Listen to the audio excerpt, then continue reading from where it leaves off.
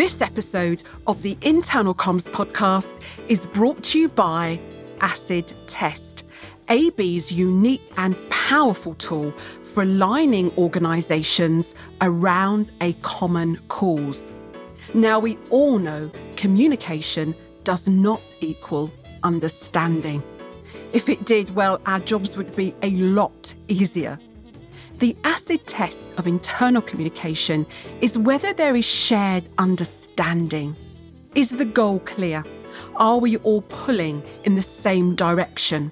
Do we share the same priorities, the same purpose? Acid test is a powerful tool that reveals knowledge gaps inside organisations. Its unique and proven methodology gives you the insight and information you need to drive performance by creating deeper understanding and alignment. Now, listeners, you know how fond I am of asking open, probing questions that hopefully reveal fresh and genuine insight. Acid test is not a tick box survey. Instead, the method is a message. Simply taking part in acid test makes employees feel heard, understood, and valued. Visit abcom.co.uk/acid test to find out more. Download a PDF to discuss with your team and arrange an informal call to discuss acid test with me and my AB colleagues. So that address again for you, abcom.co.uk/acid test. Now is the time to take a privileged peek inside the mind of your organisation by asking the questions that matter. Acid test, a communications audit without the autocomplete. Welcome to the Internal Comms podcast with me, Katie McCauley. Listeners, I'm recording this on Wednesday, the 4th of November, 2020. And it's hard to imagine anyone, anywhere in the world, remaining untouched by this global pandemic, which according to the World Health Organization has now claimed 1.2 million lives. Certainly for those of us working in internal communication, 2020 has been a year like no other, as we seek to keep colleagues informed, connected, and above all, safe. And as we help our leaders steer a course through all this disruption and uncertainty. I know from speaking with many IC pros that you've been thrown into the spotlight. Your chief executive or your chief of staff now has you on speed dial. Your plans for 2020 have long been discarded, and you're now faced with a new set of challenges to solve at speed that no one, or at least very few of us, foresaw.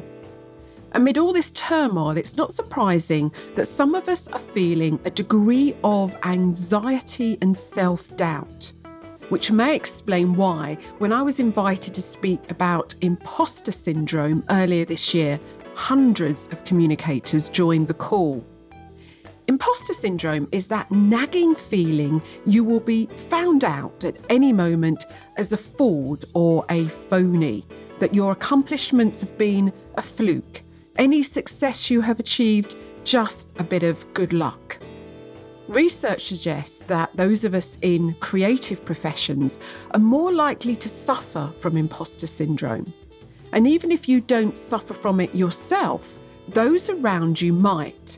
And as a result, they'll be engaging in self-limiting behaviour that comes at a cost to themselves and your organisation as a whole. So, to guide us through imposter syndrome, I turn to an expert. Dr Valerie Young is known internationally as an authority on the subject. She is the author of The Secret Thoughts of Successful Women, Why Capable People Suffer from Imposter Syndrome and How to Thrive in Spite of It. She regularly speaks at corporations and universities, sharing her practical advice with thousands worldwide. Now, if you're a man, don't be put off by the title of her book. Valerie says that it's clear from the research men suffer from imposter feelings too. So in this episode, Valerie explains where these feelings come from and why you can't share your way out of them. We talk about reframing failure, the link between our thoughts and our feelings. And towards the end of this discussion, we explore the notion of designing our work around our lives rather than the opposite, which sadly entraps too many of us. So, without further ado, I bring you Dr. Valerie Young. So, Valerie, I thought maybe we could start with a definition of imposter syndrome. What's your favourite way of describing this syndrome? Well, basically, it comes down to this notion that kind of despite evidence of our accomplishments or abilities, Katie, that we are somehow not, in fact, as bright, capable, competent, talented, qualified as other people seem to think that we are. And therefore that we are fooling people. So in other words, the kind of thing that rolls around in our head is, well, sure, I'm successful, or sure, I did it, but I could explain all that. You know, we dismiss or minimize our accomplishments as luck or timing, computer error, or, oh, they said the podcast was great, but that's just because they like me, that kind of thing. Yes, I'm very familiar with all of those things that go around your head. So if we go back to the beginning, how did your interest in this whole syndrome begin? Well, it was very personal for me. I was a graduate student. I was a doctoral student. I was probably about, 23, 24 years old. And someone brought in a paper by Dr. Pauline Clance and Dr. Suzanne Imes. Those are the two psychologists who first coined the term the imposter phenomenon, as it is really more accurately known. It's not a psychologically diagnosable syndrome, but it got popularly referred to that out in the popular culture. So I'm sitting in class and someone brings in this paper and starts reading and says, look what they found, that all these, capable people thought that they were fooling folks and they were going to be found out.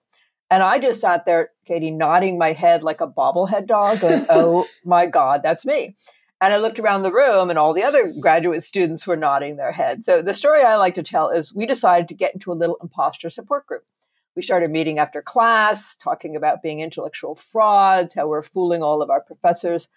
And everything went great for about 3 weeks. And that's about the time I started to have this nagging sense that even though everyone else was saying they were an imposter, it's like I knew I was the only real imposter. So I was like a super imposter. So actually, at the time, I was studying something else. My focus at the time, this was in the early 1980s, was white racism and leading workshops for people on white people to understand individual racism, cultural racism, institutional racism.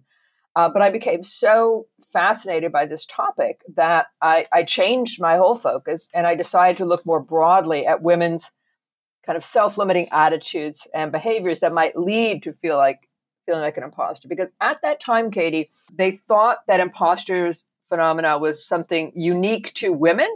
Right. Very quickly determined that there are a lot of men who also feel that way. But that was the prevailing notion at the time. So that's why I decided to focus on women.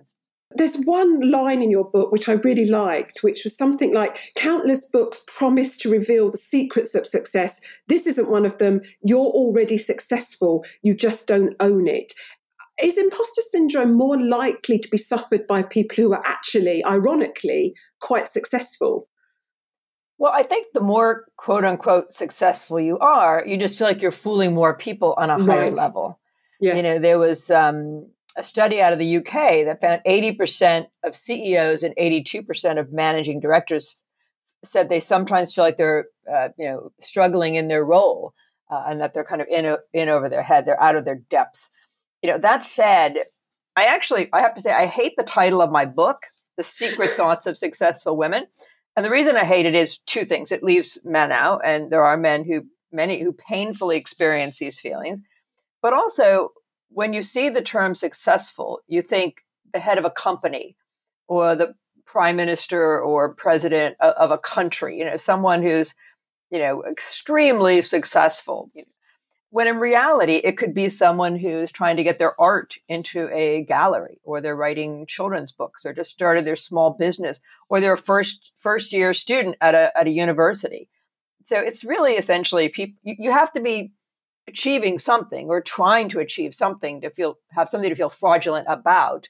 Yes, but there's many ways to define success, and clearly men do feel it as well, but less. Presumably, less men feel it. Would that be fair? And I've got no idea, and probably a whole podcast in itself to talk about whether that's nature or nurture.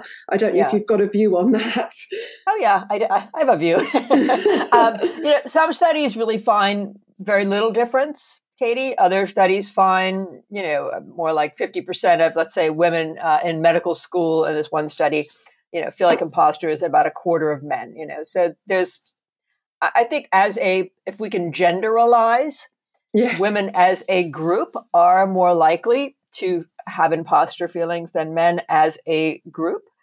But again, there are a lot of men who do feel this way, and there are reasons. I mean, we don't exist in a vacuum.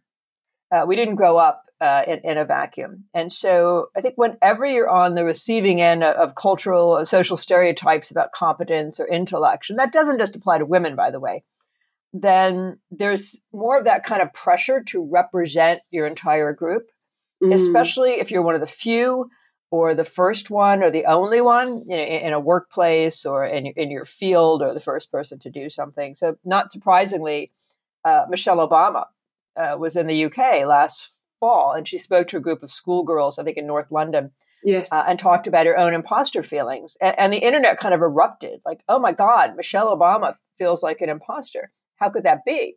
And I wrote a blog post called Unpacking Michelle Obama's Imposter Syndrome. And the main point is not how could she feel this way, but how could she not? Yes. First generation to go to college, that's a group that's also more susceptible. She was underestimated by her teachers. She had a guidance counselor in high school who told her she wasn't Princeton material. She was very accomplished in her own right before she became the first lady in the United States. But let's face it, she had a really good connection. Yes. I mean, she wouldn't be first lady without marrying, the future former president, which is, I'm sure that's not lost on her.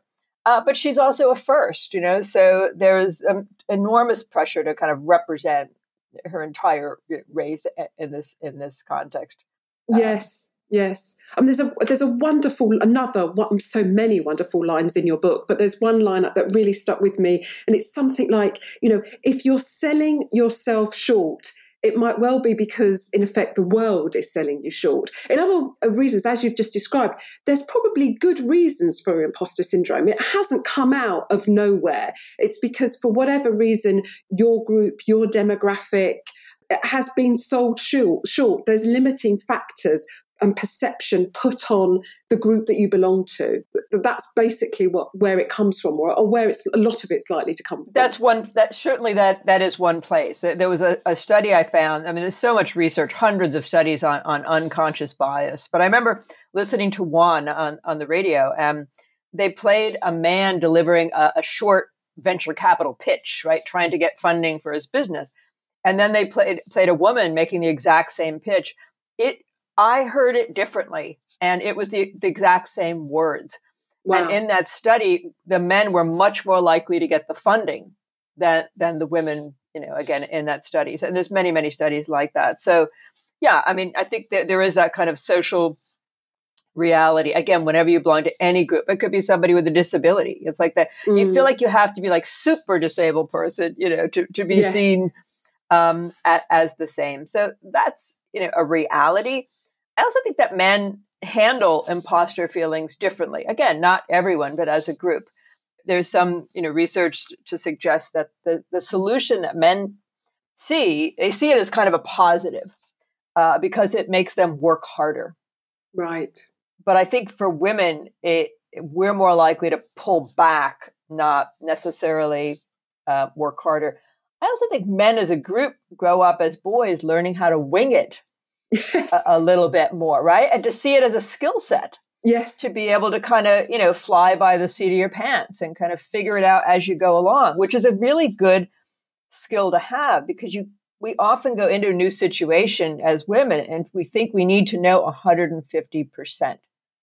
Yes. When in reality, you're being brought in because of your capacity, not that you've done it, have 3 degrees and done it for 20 years.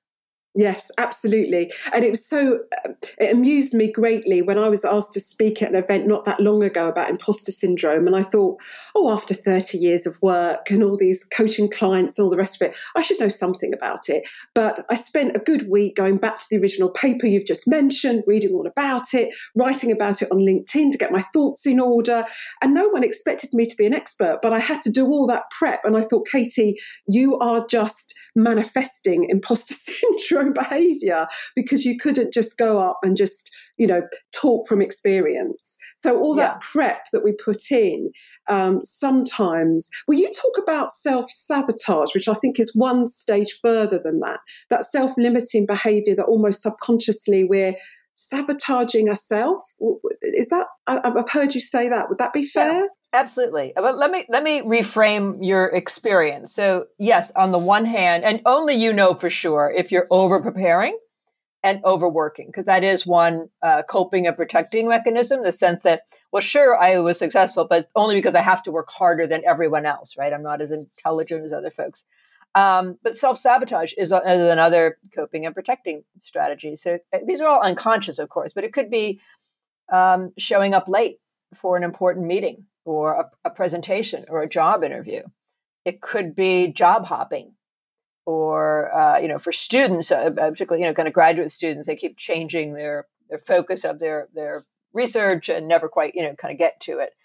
It could be alcohol or substance abuse. And you don't have to be, a raging alcoholic, but having that extra glass of wine, or cocktail the night before you really need to be, your best. These are all small ways that we might sabotage our success. A woman came up to me, I think it was in Canada, and said she had this aha moment. She just started her coaching practice, or some practice, and she was meeting a client, and she gave the person the wrong directions like twice in a row. Wow.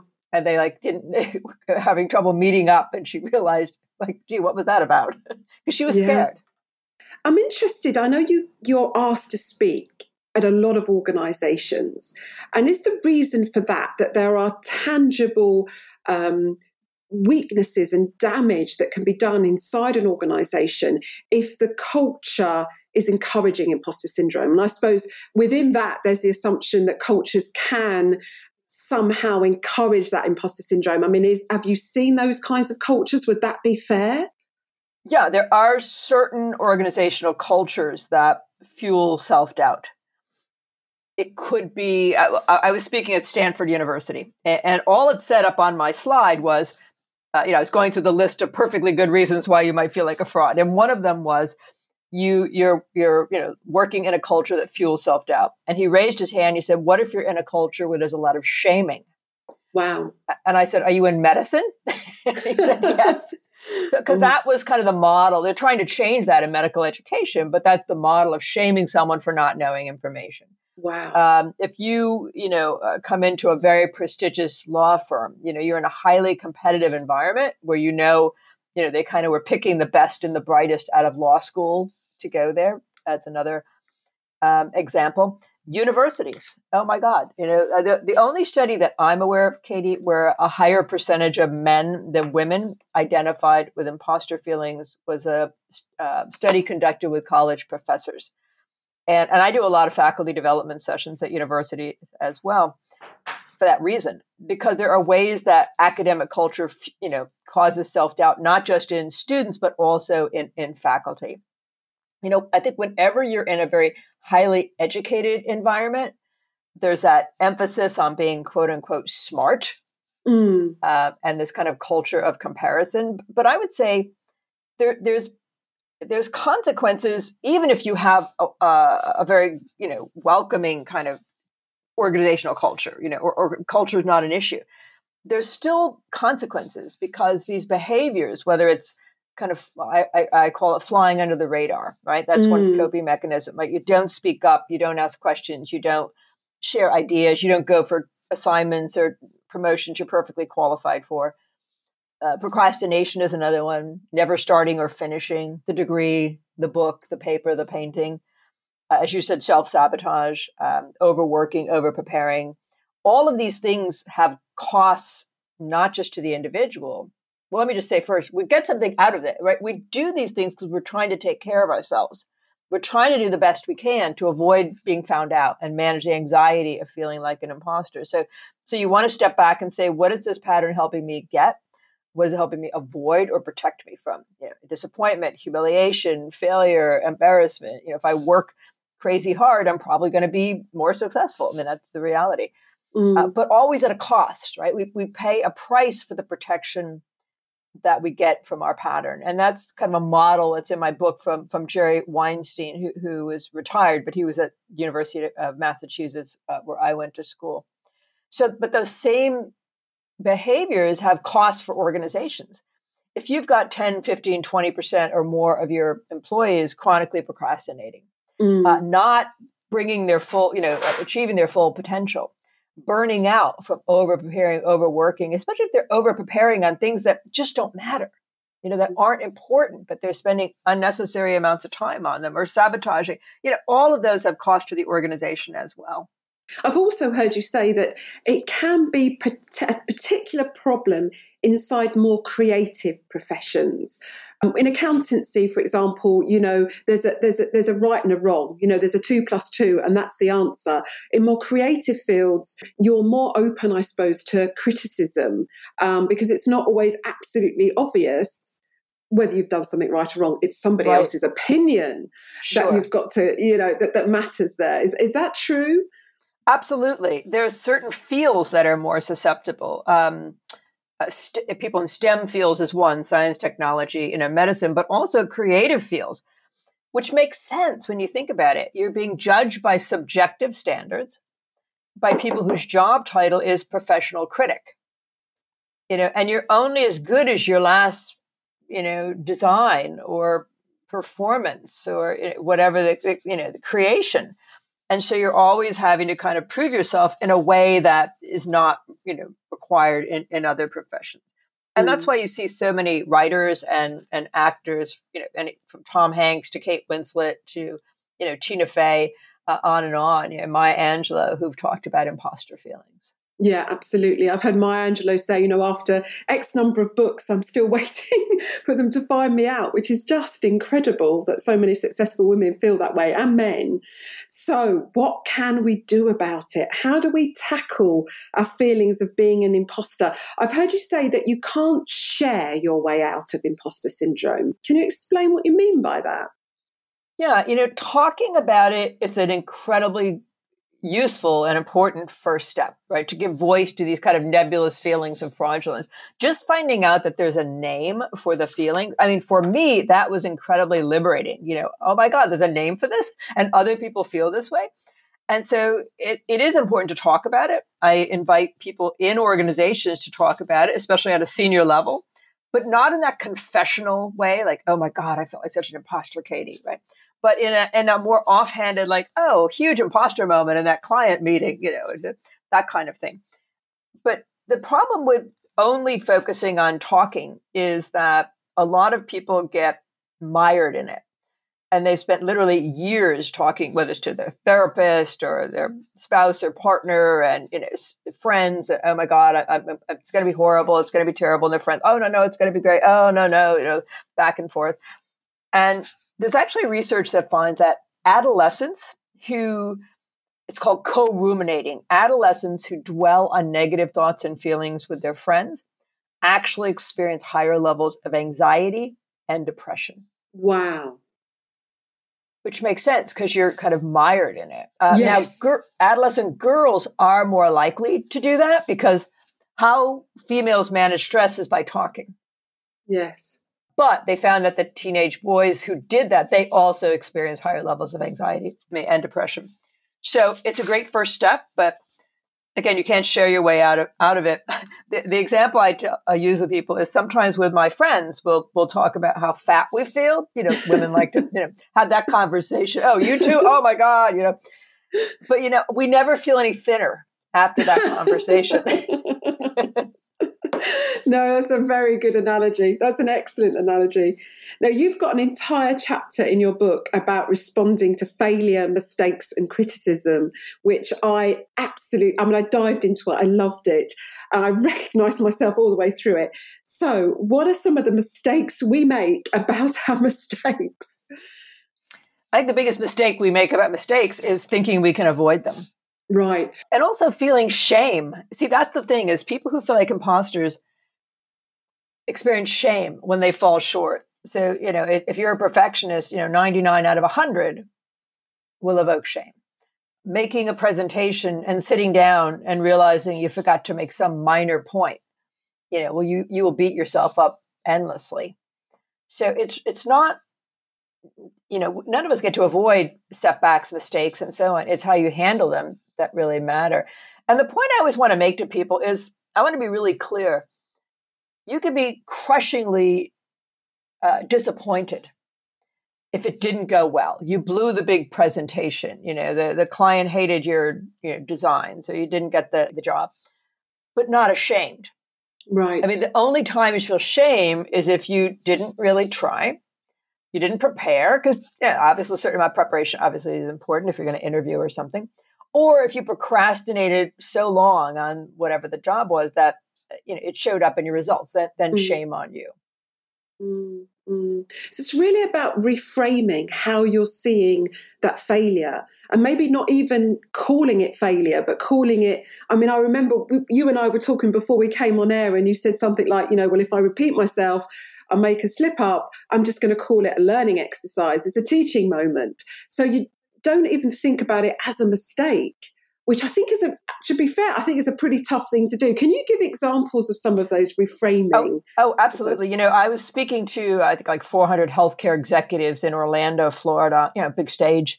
And I started coughing, and I had to step to the side and take a drink of water and come back.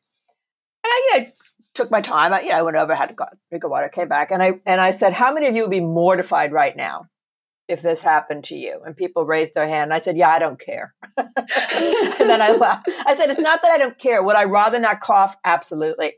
But I have it in perspective. No one stormed out of the room. So I am not listening to this coughing speaker one more second, right?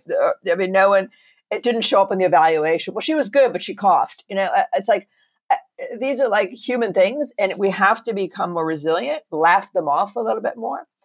Katie, people think that success is this kind of straight line, trajectory going up. In reality, it's like peaks and valleys. Your listeners might want to Google Princeton professor failure CV. He's a tenured Princeton professor, not easy to get that gig. No. He posted his very prestigious CV, but he also posted his quote unquote failure CV, the universities where he didn't get a job, the publications that rejected his work, the grants he didn't get, all down the line. And it kind of rocked the academic world, because again, we just have this idea of success just constant, but when in reality it's like ups and downs and setbacks, and it's how you deal with it that really matter. Yeah. And as you say, I suppose also, if it all comes very easy, then you're not learning anything new along the way. I always have this thing about, you don't want to do a 30-year career and have the same year repeated 30 times. You want a fresh challenge each time. But to do that, you're going to have to try something you've never tried before. Chances are the first time you do it, you're not going to be very good at it. So you've almost, to be successful, you've almost got to, I suppose, accept a degree of failure. It's inevitable. Yeah, and to accept, what you're describing is kind of a learning curve. The first time you do anything, let me be clear. There are some people who knock it out of the park the first time, right? Who nail that kind of one-hit wonder, right? Their first album, is the best, or they write a bestseller right out of the gate. But they are extreme exception. The first time you put on a conference is not going to be good as the second year that you put on the same conference. So the more you speak, the better speaker you'll be. The more you write, the better writer you'll be. The more you do art, the better artist you'll be. We have to start seeing ourselves as being more of a work in progress. And a lot of people give up quickly if they're not immediately successful. But when I was a kid, my uncle Buddy, he played the guitar and the mandolin and the violin and a few other string instruments. So I wanted him to teach me how to play the guitar. Well, that lasted for about 10 minutes because I didn't want to learn how to play the guitar. Right. I wanted to play the guitar. Yes. It takes a lot of work to make it look easy. Absolutely. Isn't that true? Yeah, someone said to me the other day, you walk up on stage and you just say it like that. I said, yeah, it's taken me 30 years to do that. Absolutely. Yeah, I'm a 30-year overnight success myself. Exactly. I'm just imagining some people listening who might line manage people, maybe a big team, maybe a small team, it really doesn't matter. If they suspect they've got a team member that might be suffering a little bit from imposter syndrome, as you say, I love that phrase, flying below the radar, not giving all of themselves as they should be. How do you help manage someone? Can you manage someone out of imposter syndrome? Yeah, I mean, I think naming it. I mean, you don't want to start diagnosing people because maybe they're just an introvert, and so you know it's you want to try to draw them out no matter what the reason is that they're holding back, and it could be in a meeting because there's always people who dominate meetings, and some people aren't speaking up to say, "I'd like to hear from everyone." You know, let's go around the room. It'd be kind of interesting sometimes to have some flip charts on the wall. I know we're doing this virtually now, where every person is a different color, you know, who's commenting their ideas. And then you start seeing, we're not hearing much from this person or that person is dominating. But again, yes. I would go back to self-disclosing I wouldn't call this big meeting, but certainly you could just, matter of fact, but hey, has anybody heard of this thing called imposter syndrome? I just heard this podcast. I thought it was very interesting. And, some of the more successful people on the planet have felt it. But it's important to self-disclose if you have. But I also want to say, if you're like the only, person of color or the only woman, it is more risky to say, hey, everybody, guess what? I feel like an imposter. Yes. You want to make sure they really understand, what it is and that they're not really imposters before you do that. But absolutely. I think that whether they're overworking, because it could be the other extreme, over preparing, overworking. I used to be in marketing communications in a Fortune 200 company. And there was this woman who we worked with often in another department, and she was always telling us how, sending emails at 3 a.m. and letting us know, oh, I was here all weekend. I was here till 10 o'clock at night. And she thought she was impressing people, but she wasn't. It was a turnoff. People were like, well, what's her problem? Like, why does she have to do this? And it wasn't impressive. It backfired. So it could be either of those things. Yeah, I mean, that can just simply look like very bad time management. Exactly. So in researching this subject, I also came across the opposite. I don't know if it truly is the opposite. It felt like the opposite, the Dunning-Kruger effect. Would that be fair? I mean, is that the opposite? And for me, it sounded far worse than having imposter syndrome. Yeah. I wrote about a similar notion, kind of irrational self-confidence syndrome in my book, right? So if 70% of people at one time or another have had these feelings, what's up with the other 30? So some part of that 30 has what you accurately name as the Dunning-Kruger effect. It's named after Professor Dunning at Cornell University, who through hundreds of studies, this has been studied, repeatedly, found that the most confident student who was just sure they were going to ace the exam, they're the smartest guy in the room, they would consistently do worse than the person who was convinced it was going to be terrible, they were going to fail, they weren't prepared, they would do the best. So what they concluded is people who don't know what they're doing don't know that they don't know what they're doing. Yeah. Or they think they know way more than they really do, but they're incredibly confident in their lack of knowledge. Yes. Which is very interesting when you think about it, because the research shows, Katie, that in a leaderless group, people are more willing to follow the more confident person over the more competent person. Right. Which is kind of frightening when you think about it, right? Very frightening. You sound like you know what you're talking about. You know what you're talking about. Let's go with the confident person. And I think a lot of us are focusing on becoming more and more competent, getting more certifications and degrees and experience, when perhaps what many of us should be focusing on is feeling and projecting more confidence, even when we don't always feel it. Can that be done? Because I completely agree with you. But are there certain things you can be saying to yourself? I mean, there's that link, I suppose, between having the thought and then feeling something, which has taken me a really long time to learn. I'm ashamed to say it, actually, but it really has. Is that the way to sound more confident, just to have a different thought running through your head? Oh, you have to have a different thought. I mean, you could walk on stage and be thinking to yourself, I'm going to die. It's going to be terrible. Or, it's the kind of, your body doesn't know the difference between fear and excitement. Right. Sweaty palms, nervous stomach, dry throat. So I would much rather, whether it's going to a job interview or a meeting or step up to the podium and say to myself, I'm excited. I'm excited. But you don't have to believe it. No, okay. Right? But you have to keep going regardless of how you feel. What everybody wants is to stop feeling like an imposter, but that's not how it works. Feelings are the last to change. Right. The only way to stop feeling like an imposter is to stop thinking like an imposter. And then do that thing, jump in, trusting that you can kind of figure it out as you go. And if you don't know, you can pick up the phone and call someone. There's all these resources around where you can figure out things that you don't already know. I was just wondering what your prediction might be about the future, because I was thinking, on one hand, obviously there's your book, there's your work, there's your talks. We're all talking a lot more about imposter syndrome and getting to grips with it.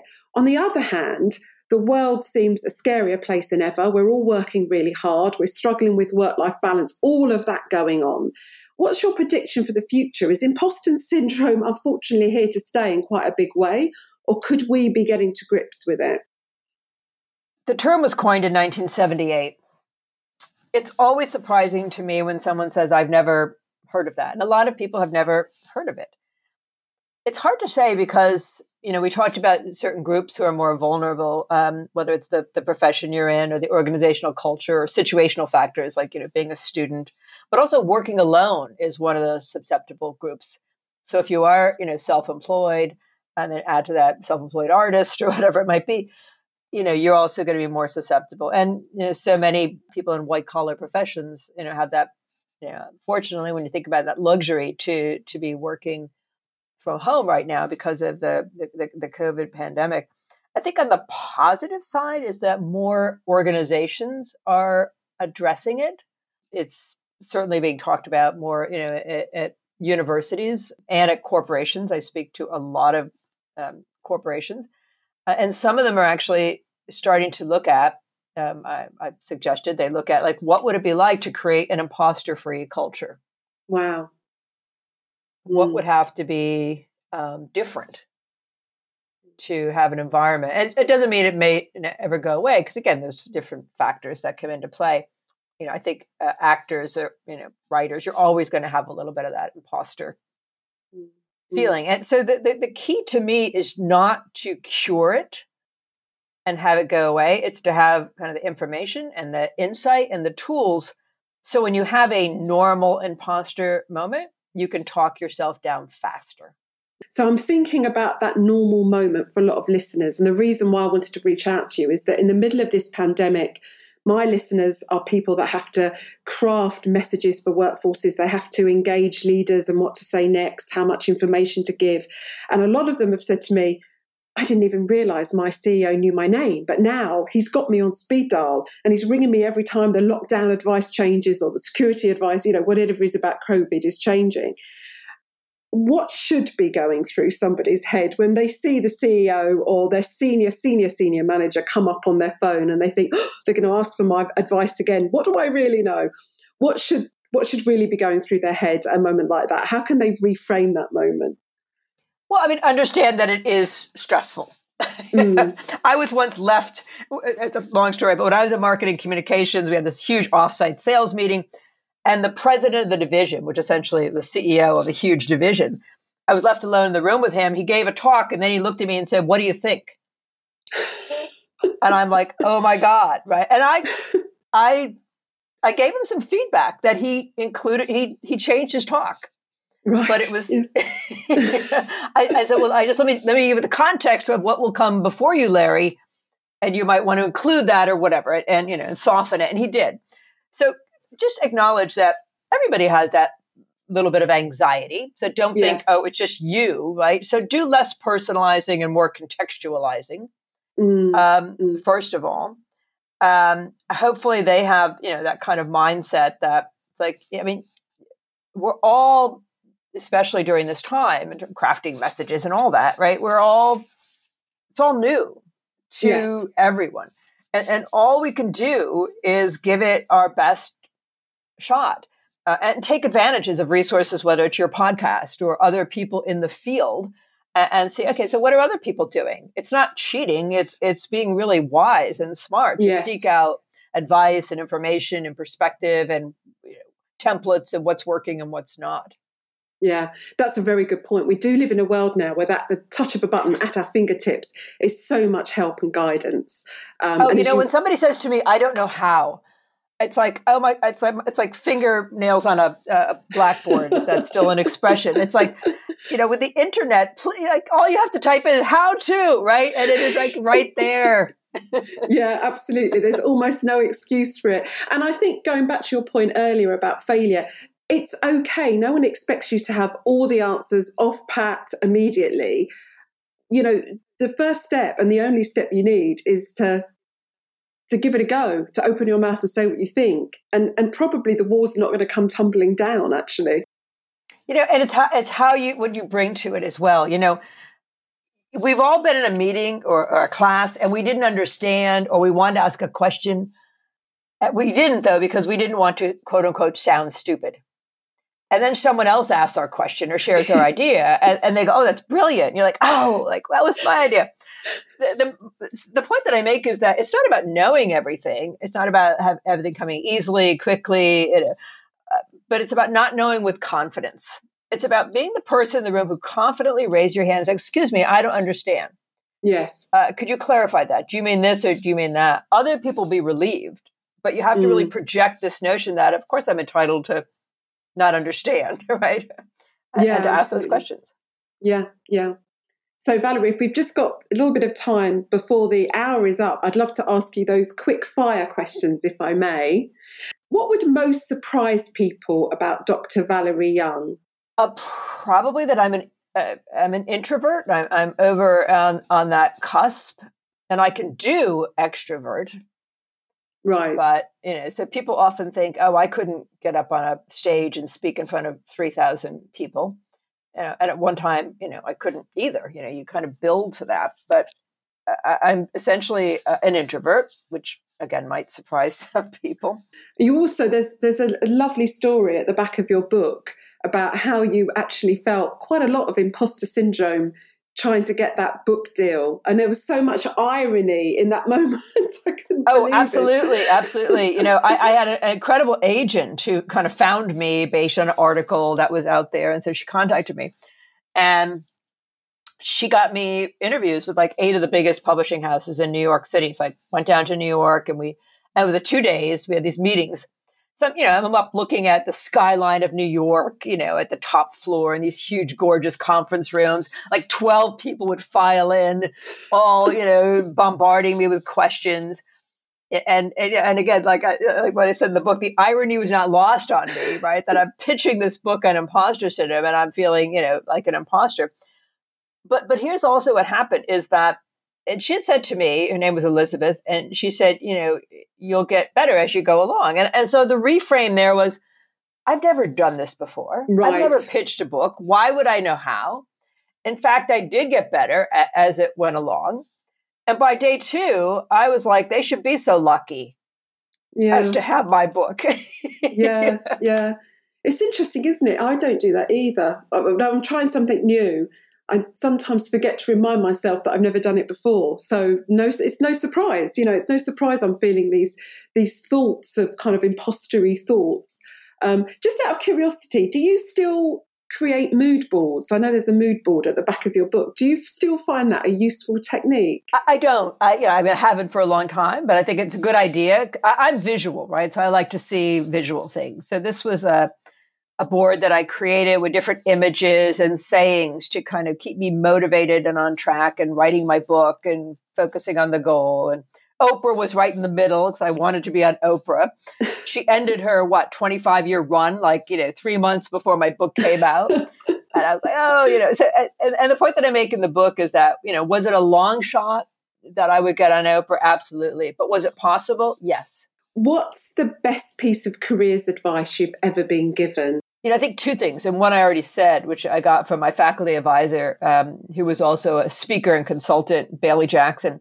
He's the one who said to me, it takes a lot of work to make it look easy. And I never forgot that. He said, our job is to make it look easy, standing up here, leading a workshop on racism or whatever it might be. The other one, I actually gave myself. I came up with this kind of concept that I had another business called changingcourse.com for 25 years. I just sold it. And that was a business that was all about helping people find, ways to make a living without a job, think outside the job box. And so the process that I would teach people is what I called life first, work second approach to career planning. In other words, what happens is a lot of people choose a career and then they're like, oh, I'm in commuter traffic, sitting under fluorescent lights in a cubicle, right? This isn't, because nobody would have said, if somebody said to you, what do you want what do you want to be when you grow up? Nobody would say, well, I'd like some, micromanaging boss and maybe, cubicle, like nobody would say that, right? But then you end up there.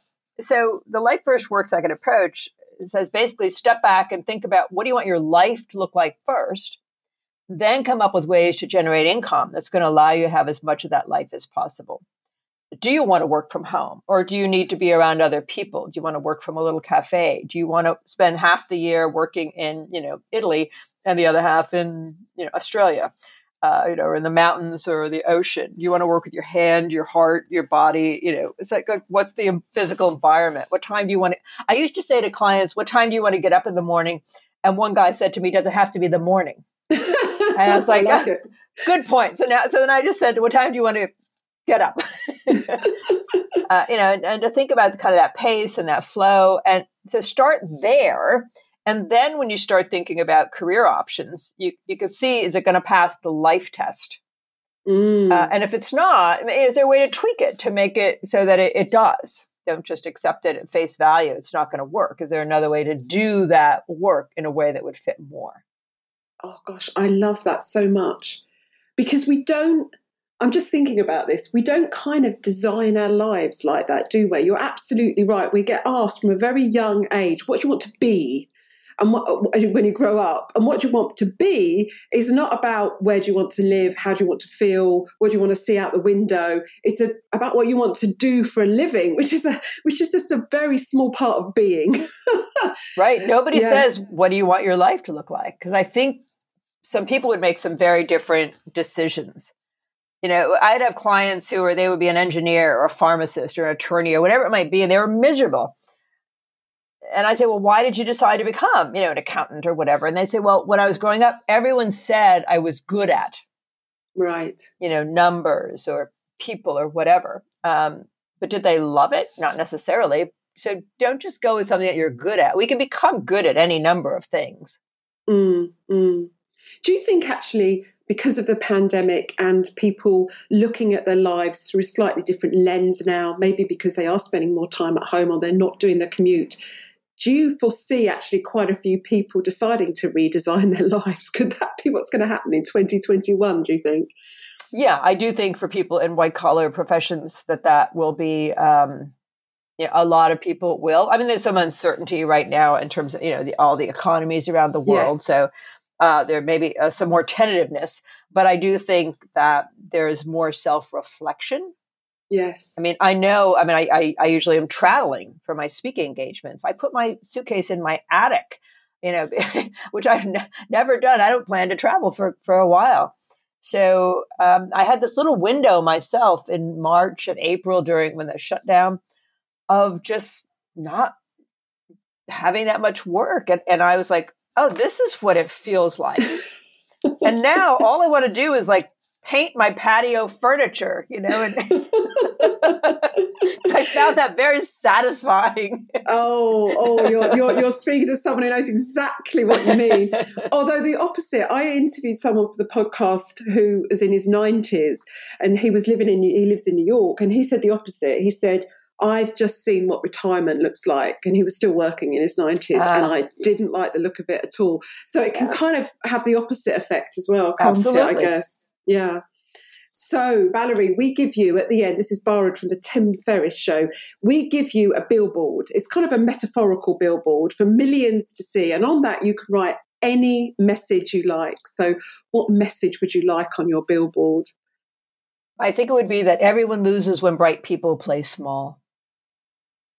So that's coming back to your flying under the radar problem. Playing small. And there's many ways that manifests. Of just, not scaling your business, not bringing your art into a gallery, never starting. I mean, there's many ways that manifests, never starting or finishing, even, overworking, over preparing can fall into that category. But yeah, and I say that because the point I often make to people is this is not all about you. That when when we fail to bring our, kind of full gifts out into the world and our greatest desires, there's an impact on other people. And I think I told this in the book, but when I was working on my dissertation, I had conducted all these interviews. I had hundreds and hundreds and hundreds of pages of, transcriptions. And now I had to figure out, okay, what does all this mean? And I was procrastinating. I had the cleanest house in Northampton, Massachusetts, by the way, when I was supposed to be writing my dissertation. And my friend Rita wrote me a letter, pre-email, wrote a letter, put an envelope, put a stamp on it, mailed it, and said, Valerie, you have to finish because you're learning things that could help a lot of people. And I was like, oh my God, how selfish am I? I mean, people are waiting for me. I have to hurry. And I found that very motivating for me to get out of my own way and to realize that I need to do whatever it is because there's some benefit to someone else somewhere in the world. Wow. A massive penny has just dropped for me. So as this, obviously, my listeners are internal communicators. And in the comms profession, we've been described as the sort of Cinderella comms function. We don't get the attention. We don't necessarily get the budget. We don't get the kudos, just being internal communicators. But you've just made the point that actually we could owe it to our profession, not just ourselves, to get out of our way, because we could be perceived that way simply by our own actions. And we could do a lot actually for our entire profession if a different thought ran through our heads just before we got onto that podium or took that call. Absolutely. Thank you so much, Valerie, for your time. It's been an absolute pleasure speaking with you. Thank you. So that's a wrap for this episode of the Internal Comms podcast. If you found this episode useful, I'd be extremely grateful if you could rate it on Apple Podcasts or iTunes, because I'm told that's the very best way of making this show more discoverable for other IC pros out there. If you do this, I will be immensely grateful. Thank you.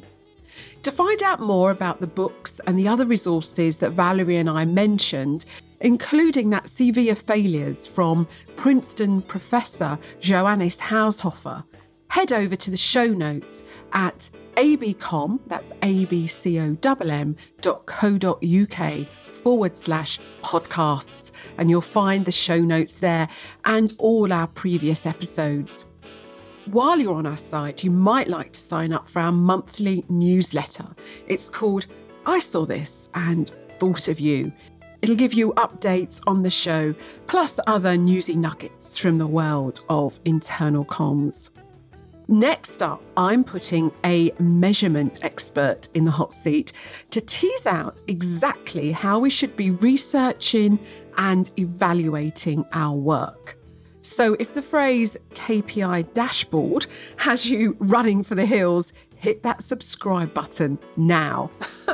All that remains is to say thank you. Thank you for choosing the Internal Comms podcast.